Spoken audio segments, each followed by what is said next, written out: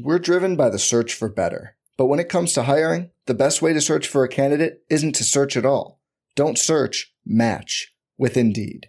Indeed is your matching and hiring platform with over 350 million global monthly visitors, according to Indeed data, and a matching engine that helps you find quality candidates fast. Leveraging over 140 million qualifications and preferences every day, Indeed's matching engine is constantly learning from your preferences. Join more than 3.5 million businesses worldwide that use Indeed to hire great talent fast. And listeners of this show will get a $75 sponsored job credit to get your jobs more visibility at Indeed.com/Blue Wire. Just go to Indeed.com/Blue Wire right now and support our show by saying you heard about Indeed on this podcast. Indeed.com/Blue Wire. Terms and conditions apply. Need to hire? You need Indeed. This podcast episode is brought to you by Coors Light. These days, everything is go, go, go. It's nonstop hustle all the time. Work, friends, family, expect you to be on 24/7. Well, sometimes you just need to reach for a Coors Light because it's made to chill. Coors Light is cold lagered, cold filtered, and cold packaged. It's as crisp and refreshing as the Colorado Rockies. It is literally made to chill. Coors Light is the one I choose when I need to unwind. So when you want to hit reset, reach for the beer that's made to chill. Get Coors Light in the new look delivered straight to your door with Drizzly or Instacart. Celebrate responsibly. Coors Brewing Company, Golden, Colorado. Support for this podcast comes from U.S. Bank. When it's time for a new credit card, the best ones do way more than just buy stuff. And that's why U.S. Bank offers credit cards that make every day more rewarding. Earn cash back. Score points when you shop, dine out, travel, or binge watch. Or get a low intro APR. U.S. Bank credit cards were designed to fit your lifestyle. So make every day more rewarding and check out usbank.com/credit card. U.S. Bank credit cards are issued by U.S. Bank National Association ND. Some restrictions may apply. Member FDIC. Napa know-how. A Napa guy knows that by the foot, there's no better ride than an old station wagon. Room for 6 people facing forward, 2 people facing backward, and a whole lot of luggage, lumber, and bicycles haphazardly strapped to the roof. If you can parallel park that beast, you can park anything. And with some quality parts and a little Napa know-how, you can keep your land ship running longer, stronger. It's not obsolete. It's a rare treasure. That's Napa know-how. Napa know-how.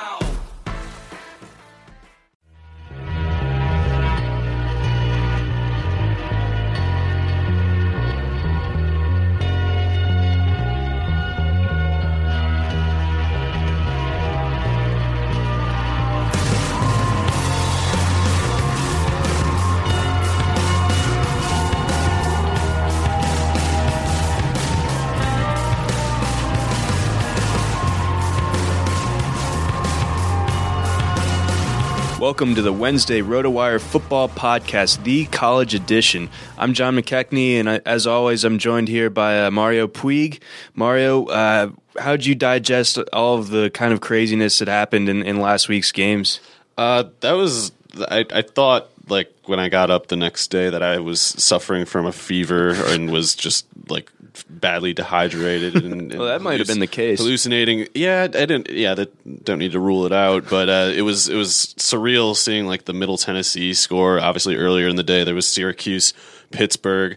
But yeah, Middle Tennessee. Like I remember seeing the box score at halftime of that one. I think Richie James had 200 yards rushing and 3 touchdowns in the second half.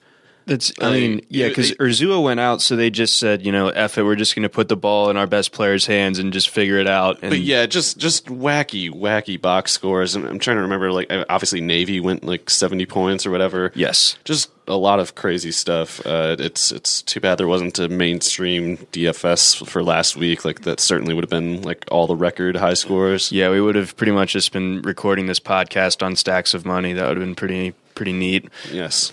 But on the flip side of that, with all the cool stuff that was going on, there's obviously end of the season, heads start to roll as far as coaches are concerned. And, sometimes we're more happy about it than others. The Charlie Strong kind of long, prolonged, just sort of, torture sequence that led to his firing, that kind of culminated in bad losses to Kansas and TCU. I think Gary Patterson, after the game, said something to the effect of, it was a great win for the program. It was not a good win for me, basically saying like he was sorry that it had to happen that way.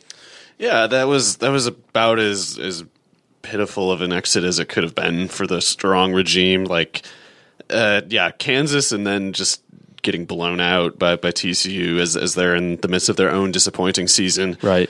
It was not dignified, and I don't know where I expect him to go next. I haven't heard anything. I'm sure he's probably a little rattled still by everything and might not have even been thinking about it too much.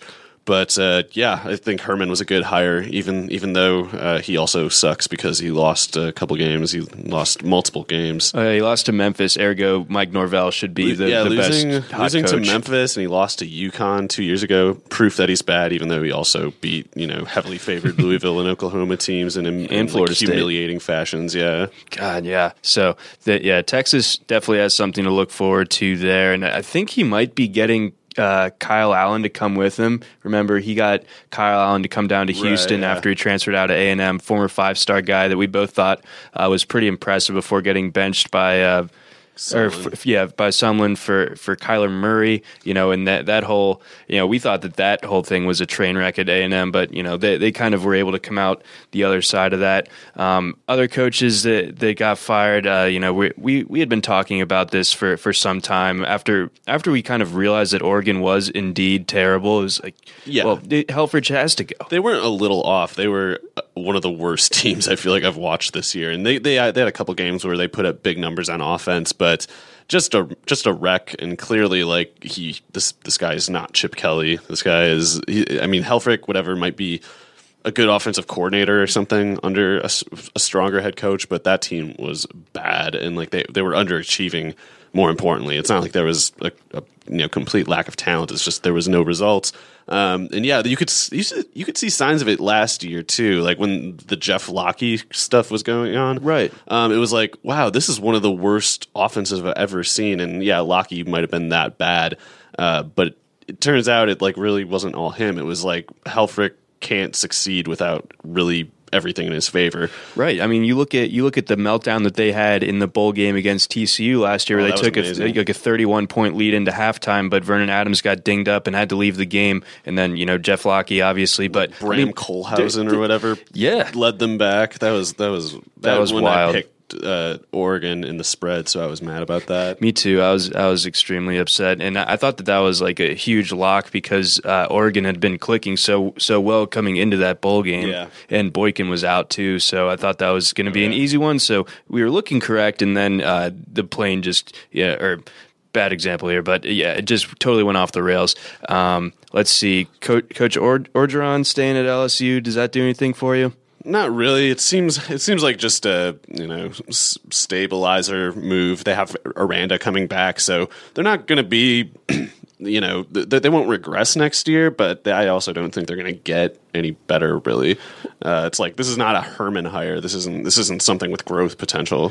There's some interesting recruiting development stuff going on. This is always a week that I start to pay attention to recruiting because the contact is open back up between coaching staffs and players. And LSU had this guy, Miles Brennan, kind of their best quarterback recruit in some time, although I'm sure that we say that every year about whichever quarterback they bring in. He had been committed for a while, seemed like this kind of golden boy, and amid the rumors that LSU is trying to court Lane Kiffin over from Bama to LSU, they offered Bama's blue chip quarterback, whose name I cannot pronounce for the life of me. But obviously, you got to think that there's some intrigue for him to maybe go to LSU because Jalen Hurts seems to, or would theoretically be blocking him for at least his first 2 years on campus. Mm-hmm. So we're seeing the kind of recruiting fallout under Orgeron, and we saw that Miles Brennan got offered by Oklahoma State right after that. So there's going to be a lot of kind of musical chairs going on in the recruiting realm, especially with quarterbacks coming up here, and some politics that could involve a coaching staff change with Lane Kiffin. Yeah, you definitely know more about that stuff than I do. I'm usually way behind on recruiting news and everything, but otherwise with the coaching carousel at the moment, it looks like, I don't know why, but Dan Mullen for some reason is in some sort of demand, or is speculated to be in some sort of demand. I think PJ Fleck is pretty obviously the very best coach left. You mentioned in our meeting a minute ago, like that if Brian Kelly gets fired, which I know they said they won't, but how do you not? Like, no one who follows that team is going to care about next year if that guy's still the coach. But yeah, like PJ Fleck would make a ton of sense for Notre Dame. He'd be like, a lot of people might think like, oh, they had to settle for him. I was like, no, he's really one of the best candidates for that job. Like among all prospective candidates that there were in the first place. But yeah, otherwise, like I guess I don't even know his name, but Ken, the long name, the Navy coach, who's I don't know how anyone could be critical of his results. It's pretty amazing what they've done there. So he would make some sense for Oregon if they could pry him away. Yeah, I think it's funny that you mentioned that Notre Dame aspect. One of my best friends is really kind of plugged into the Notre Dame just sort of scene, and he said that apathy has never been so high amongst fans, and at this point, Kelly just needs to go. And he was pretty adamant, even after the Texas loss, that there's no way that he's gone after this year. After if they stink again next year in 2017, then he could see it. But I think Kelly really put that to the test with some of those losses that they had. He's like, now let me prove it. Yeah, wait a second, bud. Yeah, it's like I don't know if you should be pushing your luck, buddy. But yeah, I think Kelly needs to go. That's also factoring in things that a lot of people don't care about.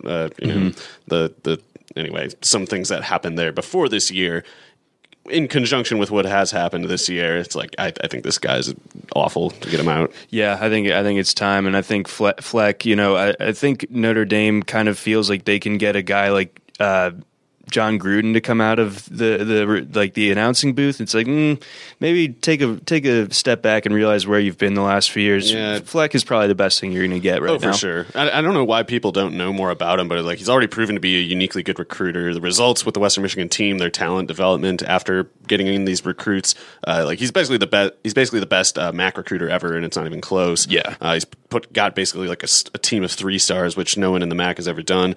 But yeah, I think he would make a lot of sense for Notre Dame. And I think if he does settle for like Purdue or something like that, I bet he's in the NFL in a couple of years instead of a big college football powerhouse. Although I think he would make more sense for that. Yeah, I like him more in the college game. I would prefer him to stay there, but I also agree. And I said it last year when the Illinois job opened up. Is like that. PJ Fleck from Western Michigan is like that's a backwards move for him at this point. He can wait, and coming into this year, and obviously with the season he's had, I think we're at the point where Western Michigan's ahead of Purdue. Yeah, no, they absolutely are. It's a better team. Just backwards move. So I hope he doesn't do that. But moving on from the coaching carousel, we got a couple interesting quarterback transfers here on the horizon. Malik Zaire expected to be granted his release from Notre Dame, so he'll be kind of on the market, as it were.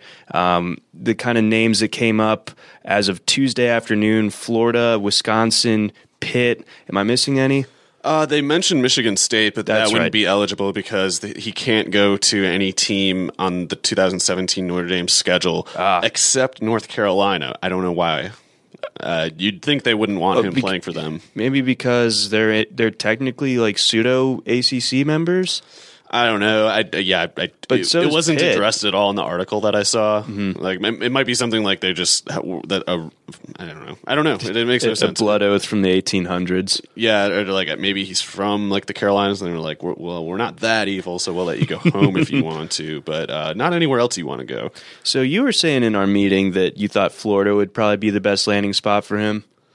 I think that would be the scariest team to result out of his transfer. Like I know Wisconsin's very good, but I'm not totally convinced that they're going to be as good next year as they are this year. Right. We'll see. But if he went to Wisconsin, that'd be great. Like he'd be great. I think first of all, I think Zaire's a really good player. I think people obviously he has had not much time in the spotlight, and he's not known for doing anything recently, but I thought he was really convincing that the 3 starts he did get before Deshaun Kaiser kind of screwed him up. Right, yeah, you got to remember that he did beat out Kaiser for that job straight up coming into the 2015 season. He broke his ankle and kind of got Wally pipped. And he started really well, and he I think it was a bowl game against LSU. He was really good too the year before. So I think Zaire's a really good college quarterback. Wisconsin, he would be that defense plus him would be pretty killer in the Big Ten. But he'd be good at Pitt too. I mean, like he could put up maybe that's the best spot to put up numbers out there because don't have to deal with SEC defenses. Wisconsin isn't ambitious throwing the ball. Neither was Pitt, but at least, I don't know, whatever. Maybe they'd throw a bit more if they had a quarterback as good as him. Who knows? It's interesting. The only Florida element that I could see where that get a little messy is that Florida brought in a couple blue chip quarterback prospects in last year's recruiting class, mostly Philippe Franks, who I think should be the guy next year. But I would assume that Zaire would be better than him right now if you were to put them on the field in 2017. And he is a grad transfer, so it's just a one-off. Exactly. But you'd have to wonder about kind of keeping that recruit happy, and you'd have to wonder if a guy like Franks, who's the best quarterback recruit that they've gotten in a while, if he would start to get the wandering eye a little bit and think about going elsewhere as opposed to having to wait till his junior year to play. And then we got Jarrett Stidham, who we remember from filling in for Seth Russell after Seth Russell's neck injury in 2015. Played really well until did he have an ankle injury himself to end the year last year? I think something like that, yeah. And then obviously amid all the Art Briles turmoil over the summer, he opted to just go play at a JUCO this year. It looks like Auburn is definitely in the driver's seat for him, but I think Florida's looking at him as well. Yeah, I was surprised to see him linked so heavily to Auburn because I didn't think he was as much of a running quarterback as Auburn normally looks for. I thought he was more of a pro prospect who can run, but would maybe rather not take the hits entailed at playing quarterback for the Gus Malzahn scheme. Right. But I don't know. We'll see. He at least can run a little bit. He would be better than I think anybody they have right now by quite a large margin. But yeah, I don't know. If I guess Zaire and him, I don't know, can split Florida and Auburn or something. I don't know. That might be the way it goes. Yeah, definitely. Yeah, so I don't know what's going on with Stidham though, but yeah, he was even like a few months ago pretty heavily linked to Auburn for some reason. Right, and it seemed like as of this week he was visiting there officially, and he extended his visit. So I think that is looking more and more like a lock by the day. And while we both are right to wonder about his fit within the Malzahn system, he is a really talented player. I was very impressed by what he was able to do, just kind of coming in as a true freshman. I didn't think the Baylor offense had a huge drop-off with him under center. No, they didn't. So should be interesting. We'll see how that all plays out. And then the big sort of early draft story thus far, your guy, Foreman, announces today. Yeah, he just announced that he will be entering the draft, which is definitely the right move. I think he'll be probably like an early third-round pick, and not that I like that is to say 10 years ago, I think he would have been a first-round pick. Right. It's just, when Kenneth Dixon's fall to like almost the fifth round, then it's like Dante Foreman's fall to the third. Like Derrick Henry almost fell all the way to the third if it wasn't for the Titans. So I consider him about as good of a prospect as Henry, and I was much higher on Henry than like a lot of people. Right. Basically, they're similar too. He's not a 6'3", 250, but he is like 6'1", 245. And he might be faster in a straight line than Derrick Henry. He might run like a 4.5 flat at the combine. So he's really fast for how big he is, and obviously he's put up insane numbers the last 2 years. Yep, led the nation in rushing, over 2,000 yards, I believe, this season. So he missed a game. Yeah, he did. And then one of his touchdowns was without a shoe as well. So I mean, yeah, he's pretty good. It's so weird how he's the twin brother of Armonte Foreman, who was like a way higher recruit than him. He was a and then huge deal. like Armonte just doesn't do anything. Right. Yeah. Way to go. Anyway, yeah, I think he's Texas these days. I expect him to go after certainly Fournette, Cook, and Chubb. But and probably Royce Freeman, but I think I'll like Foreman more than like McCaffrey, and I don't know who else I'm forgetting. But really good running back class either way. Maybe you'll like him more than an Elijah Hood or Wayne Gallman. Yeah, more than Gallman. I don't even know what I think of Hood exactly because I just hate the way he's used. I hate the way he's used in the Fedora offense, but we'll see. Testing definitely, athletic testing at the combine definitely settles a lot of the questions for me. Exactly. All right. Well, with that, let's move into some championship weekend action. I am actually wearing a Western Michigan Row the Boat shirt, courtesy of our own Western Michigan alum in the office, Mike G. Did he just buy you a shirt? He acquired it when he went to Kalamazoo for game day 2 weekends ago. Okay. So it's straight from Kalamazoo, so you know it's good. He went there to buy the shirt for you? Yes, that was precisely his reason for going back. That and to watch Western Michigan just paste Buffalo in the snow. That was cool.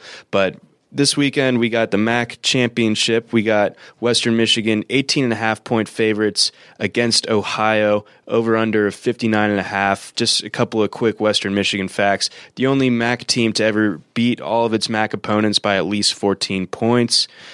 Just really impressive team all around. You had a really good Zach Terrell nugget from earlier. What was that again?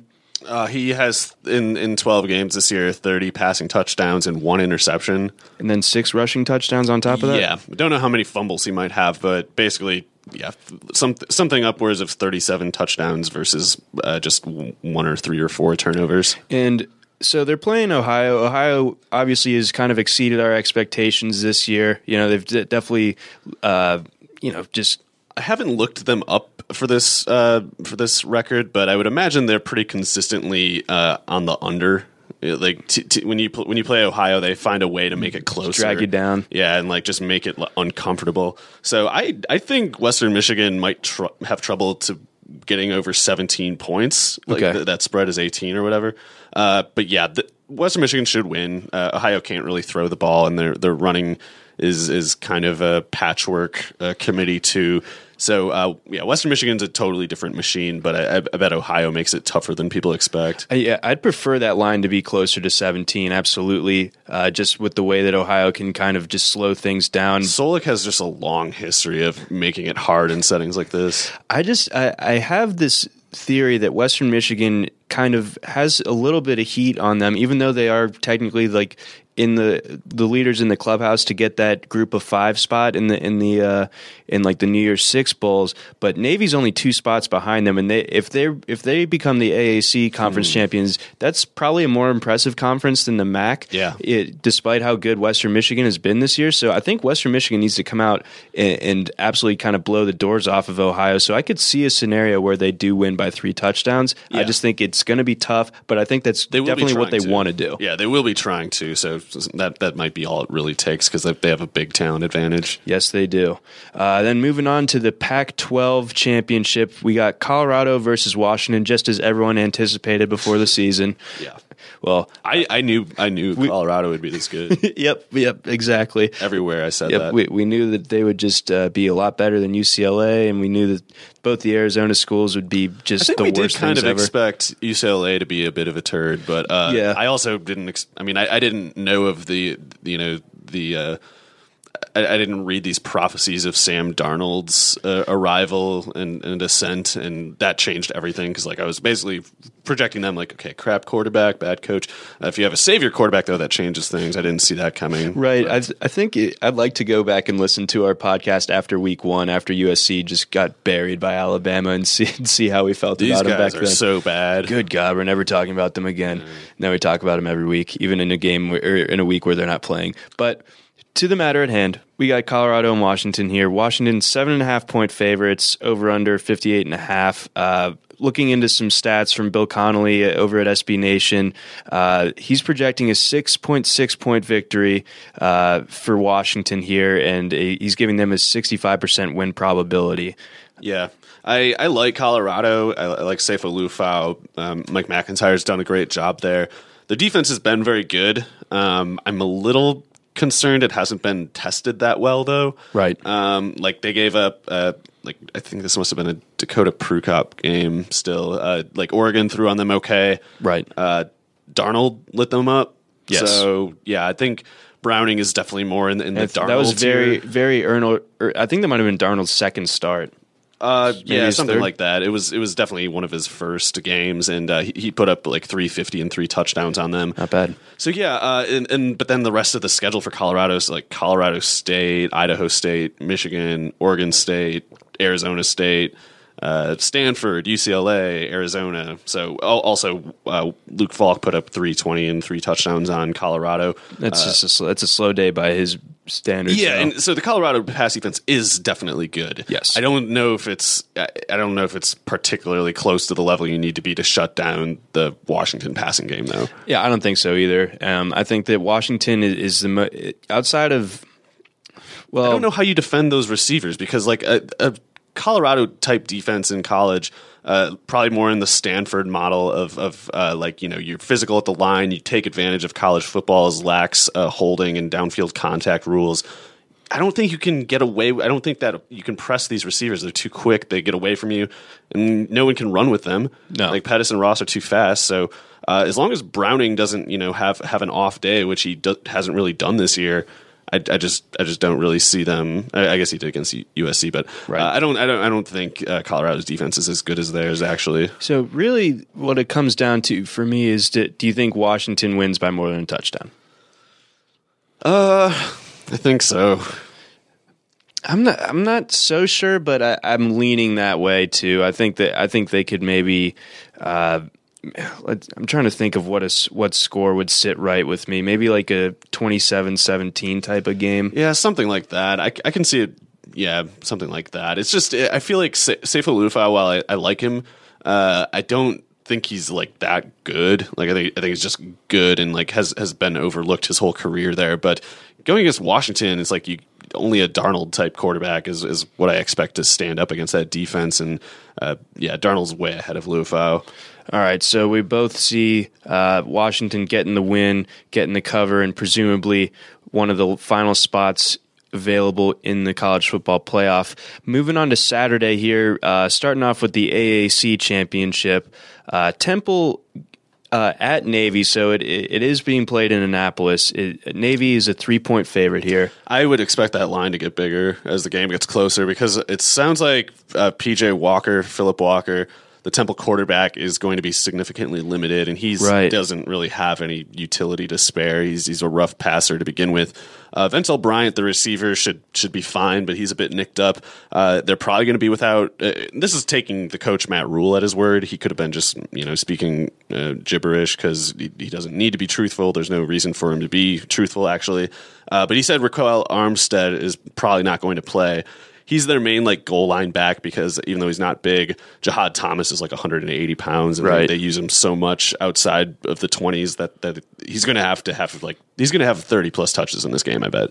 And he's really good. He might be able to carry them to a win, but I just don't think beat up Temple is a team that projects well against Navy. Yeah, that's tough. Navy's going to grind them down, and like you said, Temple needed to kind of be at full force and able to do this. And I think like the S&P projection from Connolly kind of isn't factoring in the fact that Temple's quarterback and its running game are going to be hindered because they're projecting a nearly full touchdown win by Temple, and I think that just seems a little bit off. I anticipate the scenario you described coming to fruition in more likelihood. I just think that this line is probably going to grow to maybe like Navy -5 by the time we kick off. Yeah, I was thinking like 4.5, 5, and if those injuries are just crap, if Rule's making it all up, then yeah, that would be very different. But if they don't have a quarterback who can really compete with PJ Walker to begin with, and he's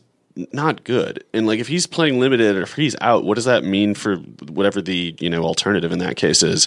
It could just put the whole offense in like a situation where the defense is playing like 10 yards of the field every play because they're just not worried about the pass. And Jahad Thomas, really good player, but a 180-pound back against a generally well-coached team, if they're singling him out and they're not paying for it, like I would imagine Navy pulls that off. Yeah, and then on the other side of the coin, Navy's offense always creates trouble for people. Will Worth has 82 touchdowns in the last 4 weeks. Roughly, yes. Pretty impressive stuff. And Temple faced one option team earlier this year. They faced Army. Army went for 329 and 4 scores on the ground, but they did hold them under 5 yards a carry. So this is like a decent showing, I guess, against an option Temple's team. defense is good. It is. I mean, I absolutely agree, but I think an option, it tests you in different ways, obviously. But I think that Navy obviously sports a much better a Ferrari version of the option as opposed to the Buick that Army has. So I think that Navy should be able to pull this one off. You'll have to monitor the line coming up to kickoff, but Navy, at this point, 66 points 2 weeks ago, 75 last week. That's crazy for an option team. It's nuts. I don't know if I've ever seen like that. Especially one that, like you said, that's just running constantly. So I think we both like Navy here. We got Conference USA matchup here. We got Louisiana Tech, who actually beat Western Kentucky earlier this year in a kind of a shootout. But Western Kentucky, the game is being played there. They are 9.5-point favorites, over under of 80.5. I am shocked to see Western Kentucky favored by this much, and I know I was so wrong last week about Louisiana Tech killing Southern Mississippi. I don't know how that can be explained at all, except for them just looking ahead to this. Basically, Southern Mississippi was not a very good team this year, and Louisiana Tech throttled basically everybody on their similar plane of competitiveness, and Western Kentucky. I mean, they're a really good team. It's just 9.5 points. What am I missing here? It sounds interesting. I think the fact is that when you look beyond that game in early October that Louisiana Tech was able to win at home, Western Kentucky kind of has been playing its best football, and I think maybe some of that line has to do with I think that loss really kind of hurt Louisiana Tech, and at least in Vegas's eyes, or at least it appears to be that way. Louisiana Tech's defense is definitely really bad. Western Kentucky has a much better defense, so I still think that this game probably hits the over, though. Yeah, that's the thing is, I don't understand how, because it's not just to say Western Kentucky's defense is better than Louisiana Tech's. When you're talking 9.5 points, that's saying they're actually gonna get a nice comfy lead on them and they're not going to give it up. Right. I don't see the Western Kentucky defense being that good, especially when they already failed to be that good once. Right. And I don't know. It's that was the only game all year where Ryan Higgins wasn't just completely effortlessly tearing everybody apart. So 2 bad games in a row for him, throwing to Carlos Henderson and Trent Taylor, just doesn't seem likely to me. So that spread is big enough to make me question my instincts seriously, but I'll still take Louisiana Tech to cover for sure, even though I guess I now think Western Kentucky is more likely to win than I may have thought a few minutes ago. Right, yeah. I think I'm with you as far as I don't think that a team like Western Kentucky is going to beat Louisiana Tech by double digits. So I would roll with the Bulldogs there as well. Moving on, we got a couple of Big 12 games of basically no importance at this point, just based on how the rankings are stacked. Big 12. Yeah, way to go. But we got Bedlam, we got Oklahoma State at Oklahoma. Oklahoma 11-point favorites. Last year, Oklahoma pasted them, but Oklahoma was just kind of a juggernaut at this point last year, I thought, and I don't really think the same way of them right now. And generally, this game is pretty close. I looked back at some of the recent scores since 2010. Most of these games end up being under 10-point differentials, so I lean towards Oklahoma State covering this one here. Yeah, that's definitely reasonable. I think I'll take the Sooners to cover, though, because their defense in the past month has been a lot better than it was prior to that point. Mm-hmm. Basically, after Mahomes threw for 1,200 yards on them, they've only allowed, I think, 600 since then through the air. In the meantime, Oklahoma State's pass defense is surprisingly competent, but their run defense, I'm going off the top of my head, but I remember seeing their run defense stats were pretty bad. Okay. And with the way Pirine and Mixon are running right now, I do think it could be a scenario where the Sooners, it's close for 2 quarters, but they get enough of a lead, and then that running game just kind of lets them just choke out the rest of the game. And I don't know, Mason Rudolph might start pressing if things get late enough, and the Sooners defense keeps playing as well as it has. So that's the way it would have to happen, I think. And I think Rudolph's a good player, but I'm not convinced that running game is going to get going in this setting. So right. I can imagine a few stalled drives that they're just not accustomed to withstanding, whereas Oklahoma, I think, is going to be able to do what they want on offense. I think it'll be interesting to see what a healthy Mason Rudolph is able to do this time around, because I think he played last year, but it was with a messed up foot. I think he only played a few series. He had that stupid foot thing for all year. Yeah, basically. So it is going to be interesting. He's a year better. James Washington is obviously a total stud, and I've been impressed by their kind of second and third receivers. I wish I could name them off the top of my head better. And they got Chris Lacey, I want to say, in addition to Jawan Seals. Yeah, every week it seems like we usually have an OK State game on here, and watching them, I kind of will look up from my computer, and all of a sudden they'll have made an insane sideline catch. So they're really talented. I think they're going to put the things that you said about Oklahoma's defense. It has been a lot better. I think that it is going to be tested harder than it has been in recent weeks. So that's just going to be really interesting to see how Oklahoma State kind of can handle the times where their drives do stall out uncharacteristically, because that is going to happen. They're not going to be able to score completely at will this time around.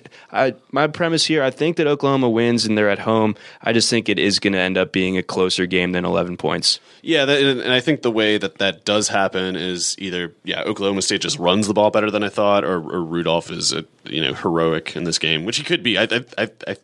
I know people have soured a little bit on Rudolph, as a prospect. Just glancing around draft Twitter, it seems like people think he's a second round pick. I'm not sure why. I've also missed the Mitch Trubisky memo. I mean, I'm not making any definitive statements. I was I look away for a second, and all of a sudden people are like, he's going first. I'm like, what? When? Why? What happened to Deshaun Kaiser? But I think Rudolph is really good. It's just that I worry that Oklahoma running game plus improved defense might make it hard. But yeah, we'll see. Yeah, 11 points is a lot. Yeah, no, I think that Oklahoma running game versus the Oklahoma State run defense is also going to be that's going to really do a lot as far as how this spread shakes out. Moving on to the other Big 12 game here, we got Baylor going to West Virginia. West Virginia 17-point favorites. We'll get through this quick. 68-point over-under. Read an interesting fact on ESPN today that the home team in this matchup, since West Virginia joined the Big 12, has won by double digits, usually in complete blowout fashion. I remember the one. I remember the one a couple of years ago where Bryce Petty melted down at West Virginia. So would it have been at Waco last year and Seth Russell plastered them? Yeah, that must have been it. Okay. Yeah, well, Baylor is going to get plastered per the tradition this year. Yeah, they've completely quit. That team's just done. Maybe they'll get Sonny Dykes from Cal, and maybe things will start to look a little bit better at Baylor. But for right now, barring some sort of drastic change, it looks like they're looking at the dark ages, and I don't think, regardless of anything this week, they're going to get pasted by West Virginia. I am fairly confident in that one. Yeah. Moving to a far more interesting game, we got San Diego State touchdown favorites on the road, Mountain West Championship on the line, going to Wyoming, where they lost earlier this season, just a few weeks ago, actually. And Wyoming pulled off a really narrow win at home. I think it was something like 34-33. San Diego State had the chance to tie it up late, but instead went for two. Hubris, and they blew it, a la the Mark D'Antonio thing against Ohio State the other week. Wyoming outgained them 487-389. You don't usually see that kind of offense put up on San Diego State, but Wyoming has a really potent offense, nice passing game, good quarterback, nice receivers. So this is an interesting one here. How do you see this one shaking out? So they might have been looking ahead a week, granted, but San Diego State lost to Colorado State 63-31 last week. That's 63-31. And American points? Yes. And I don't know of any time that I've seen a team favored over one they just lost to 2 weeks ago with a 63-31 just dismemberment in between the two games. Jeez. So yeah, they totally collapsed as a pass defense. Michael Gallup, who to be fair seems quite good, he torched them. Mm-hmm. I think the game was over by early in the mid second quarter or something like that. Gallup had already, I think, had 100 yards and a touchdown before the first half was over. So yeah, on the one hand, that doesn't seem super indicative of who San Diego State is. You wouldn't expect that 2 weeks in a row, but when you fail to that magnitude, it's how do you buy into the idea that you just bounce back to complete, competence against this team that is good, Wyoming, and already beat you. Right. So 7 points, I don't know. That feels like a lot, but on the other hand, I do think San Diego State is definitely not the team they were last week. So man, that sucks. I hate making picks on games like this. And it is in Wyoming, just to let you know, and I think it's going to be well under 30 degrees in Laramie at kickoff for these little San Diego boys. I think that helps. I mean, I know they're from San Diego, but I think that helps them because I'm not convinced that Josh Allen, if basically, like, we know Pumphrey can produce on the ground even if he has no passing game around him. Right. I don't know when you go against the San Diego State defense if you have no passing game from the if Allen's not pushing the safeties back, I can see Brian Hill getting shut down even though he did succeed against San Diego State earlier. I don't know. I think I gotta take San Diego State because something just feels off about all of this, and it's a trap of some kind. I don't know which one it is, but I remember like San Diego State beating California or something. Yes, did that happen, or is that all just things I made up? Fever dream. Yeah, no, I mean I know it happened, but it's like how do these things all happen in the same universe? Yeah, it's been a very strange year in the Mountain West, and Boise State kind of bowed out not very gracefully these past few weeks. A lot weird, ugly loss to Air Force. So I don't know. I am excited for this matchup. This is actually a game that I'm really looking forward to. I think I'm gonna go with Wyoming to cover here. Yeah, that's fair. I think 7 points and they already won. Yeah, and they're at home. I just think that might do it, or that might be enough for me to take them to cover here. Moving on, the one that's near and dear to neither of our hearts, really, even though we live in Madison. We got Wisconsin versus Penn State. Wisconsin 2.5 point favorites. 47.5 point over under 2.5. That makes it seem like Vegas thinks Barkley is okay, right? I guess because if Barkley wasn't able to go, right, it'd be like 7. 6.5. Yeah. So Barkley seems like he could be actually, substantively limited and not just a little nicked up. So I don't think Penn State has. When did he come out of the game last week? If you remember. I don't. He seemed to be walking around. He kind of had this relieved look on his face, like he avoided something bad. So I mean, maybe we'll see him at like 90% this week. Yeah, I guess I think Corey Clement has a totally fine game. Penn State's run defense has been middling at best this year. Clement's played against some really tough defenses, and he's gotten hard yardage all year. Right. I know it's not in Camp Randall, but and that definitely does hurt Wisconsin, I think. Right. I still think that defense plus Clement is a constant that Penn State can't match. So I'll take Wisconsin to win. But yeah, it's very easy to imagine this being like a 1 point victory for whoever it is. Yeah, this is as tough of a game to parse out as far as the winner goes of this weekend, really. To me, it comes down to the Penn State offense versus the Wisconsin defense. Yeah. Obviously, if Penn State is unable to run the ball with Barkley, that takes out a significant dimension of their offense. And that's not to say that McSorley's been bad. Really the opposite. He looked great last weekend. He's done a good job this year. I think he was averaging like 16 yards per attempt against Michigan State. Like, he absolutely just burned them to the ground.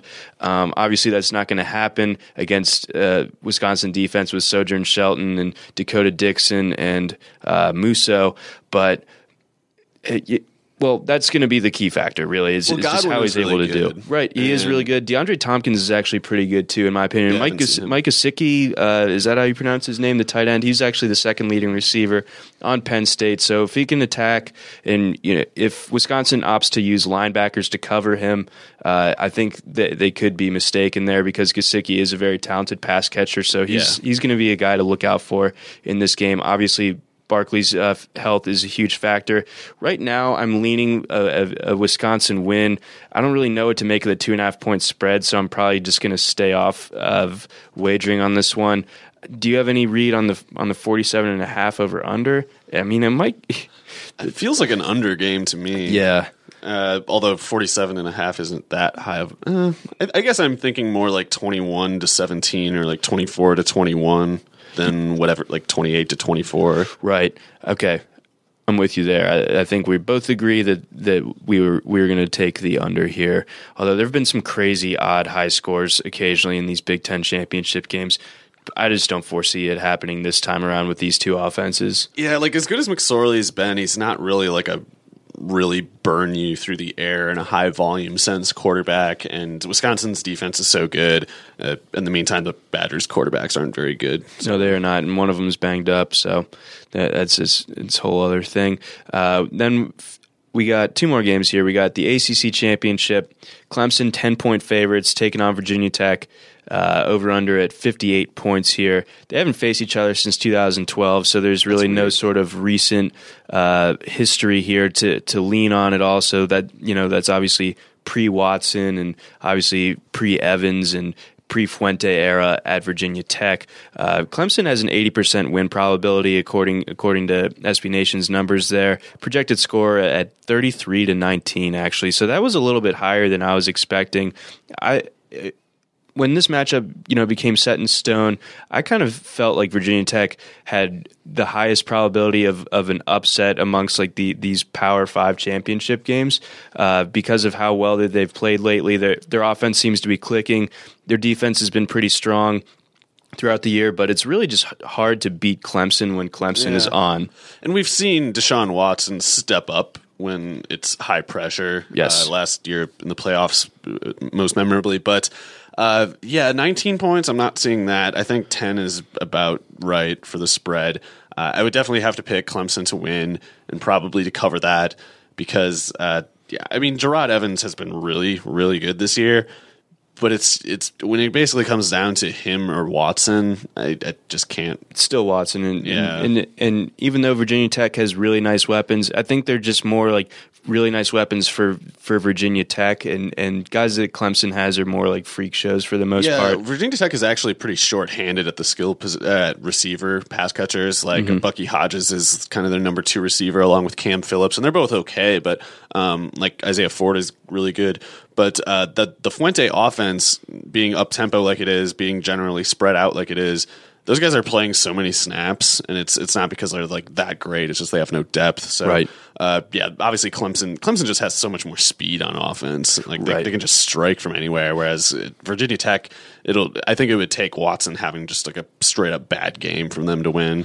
And I don't see that happening. One interesting thing that I saw, Andy Bitter, the Virginia Tech beat writer, he tweeted out a quote from Bud Foster, who kind of was of the opinion that Deshaun Watson is used more of a runner in big games. And it sounded right to me, and I went ahead and looked back at the game logs, and it's true. The last 4 games of last year, so that's the South Carolina game where, if you remember, South Carolina actually gave Clemson a pretty good fight in that one. Yeah. He ran it 21 times against them, ran it 24 times against UNC, 24 against OU in the playoff game, and 20 times against Bama. Yep. And then this year, his 2, he hasn't rushed as much this year, but his 2 highest rushing attempt games were against Louisville and Florida State, 2 of the biggest games that they've played. Yeah, and last year he was doing that only like 8.5 months removed from ACL repair surgery. Right. So they're going to run him this time. Like he's going to run in this game. He's going to run. Take off the blinders. Yeah, he's actually. They're going to cut him loose. Yeah,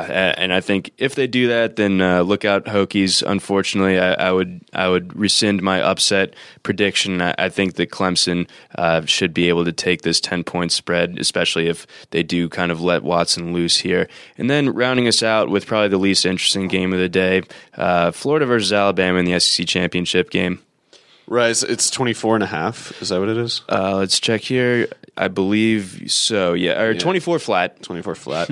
I definitely think Alabama cruises. I almost struggle to imagine how those points happen, though. Like, I guess one of them is defense, and maybe the other is a kick return. Yeah, they'll do that. So they've done that. Adds on. I've seen them do that before. They might do it again. Obviously, Florida's going to be on some kind of turnover record watch. Is it Appleby who's going to be starting? I believe so. And I don't think that there's been, aside from the 2012 Bama versus Georgia SEC championship game, these games have been really lopsided since 2010, since 2009.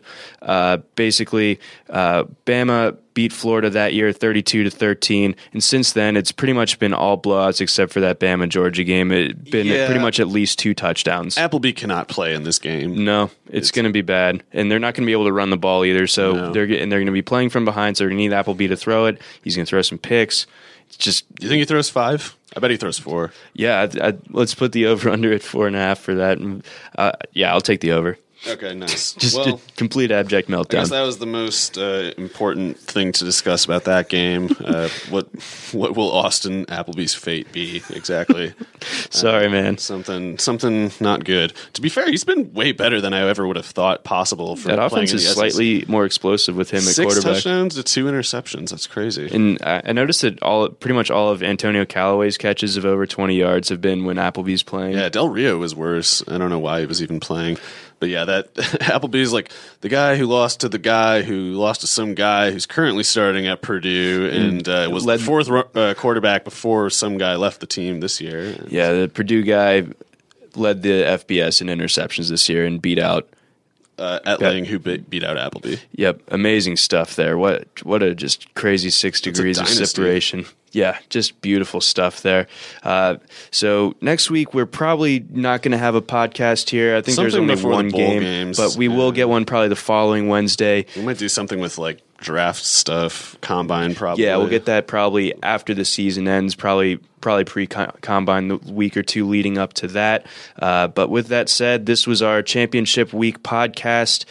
Signing off for Mario, this was John McKechnie, and we will talk to you guys again in 2 weeks.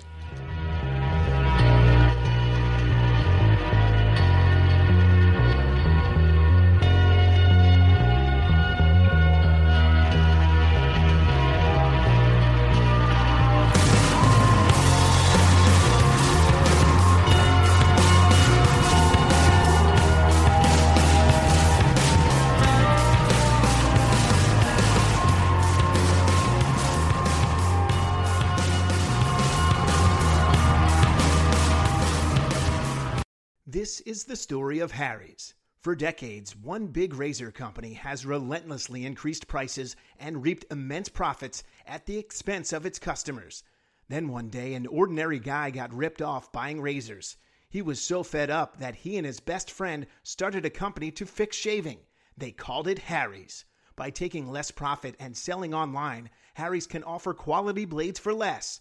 You can even get Harry's 5-blade razor and shave gel for free when you sign up. Just cover shipping.